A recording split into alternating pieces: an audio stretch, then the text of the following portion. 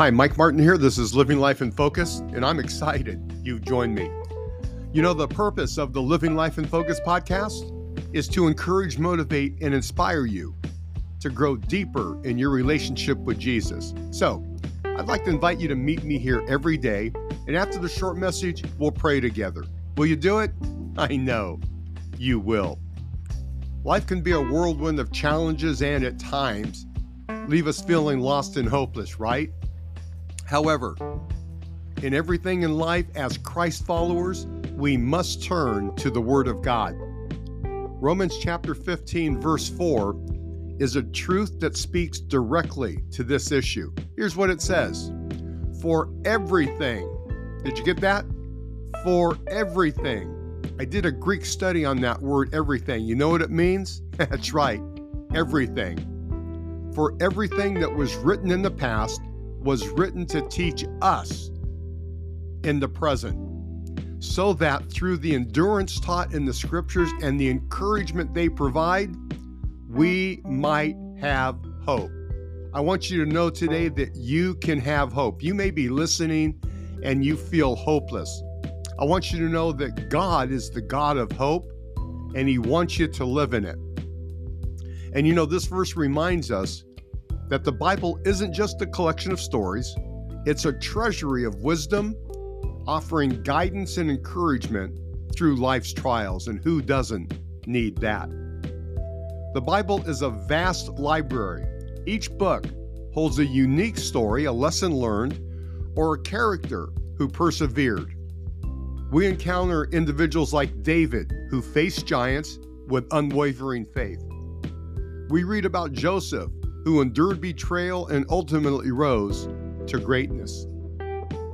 These stories teach us about the resilience and trusting in God's plan, even when things seem bleak. The scriptures also offer us comfort in times of hardship. You know, that's the greatest time we need comfort, isn't it? The Psalms overflow with expressions of faith and hope, reminding us that God is always with us. And passages like Isaiah chapter 40, verse 29 that say, He gives strength to the weary and increases the power of the weak, offer encouragement when we feel drained. And the Bible becomes a source of strength, reminding us, listen to this, reminding us that we are not alone in our struggles. But Romans 15:4 goes beyond mere knowledge.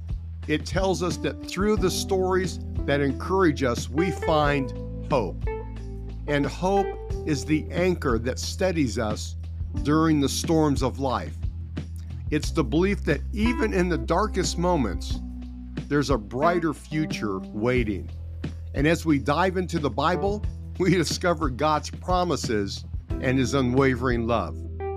And then this knowledge fuels hope, reminding us that no matter the difficulties we face, God has a great plan for our lives. So, the next time you feel lost or discouraged, open your Bible, explore its pages, not just for information, but for the hope it offers. Let the stories and scriptures equip you with strength and allow the messages of God's love to fill you with hope.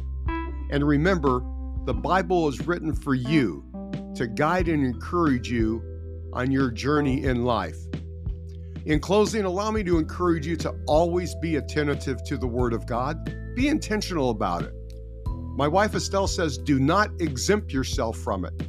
Read it, listen to it, memorize it, and speak it over your life daily. Never allow a day to pass when this doesn't occur, because when you do these things, you'll have joy and walk in the strength of the Lord. Now, let's pray. Father, in Jesus' name, thank you for your word and its power in our lives. We declare and decree that we will live by faith and that we are receiving strength and encouragement in Jesus' name. Amen? Amen. If you were encouraged by this short message, please consider praying for our ministry. Here's why. We're drilling water wells around the world, providing clean water for children who don't have it. And here's the good news. you can help us change, but more importantly, save their lives. For more information, check us out, www.livinglegacyministries.com.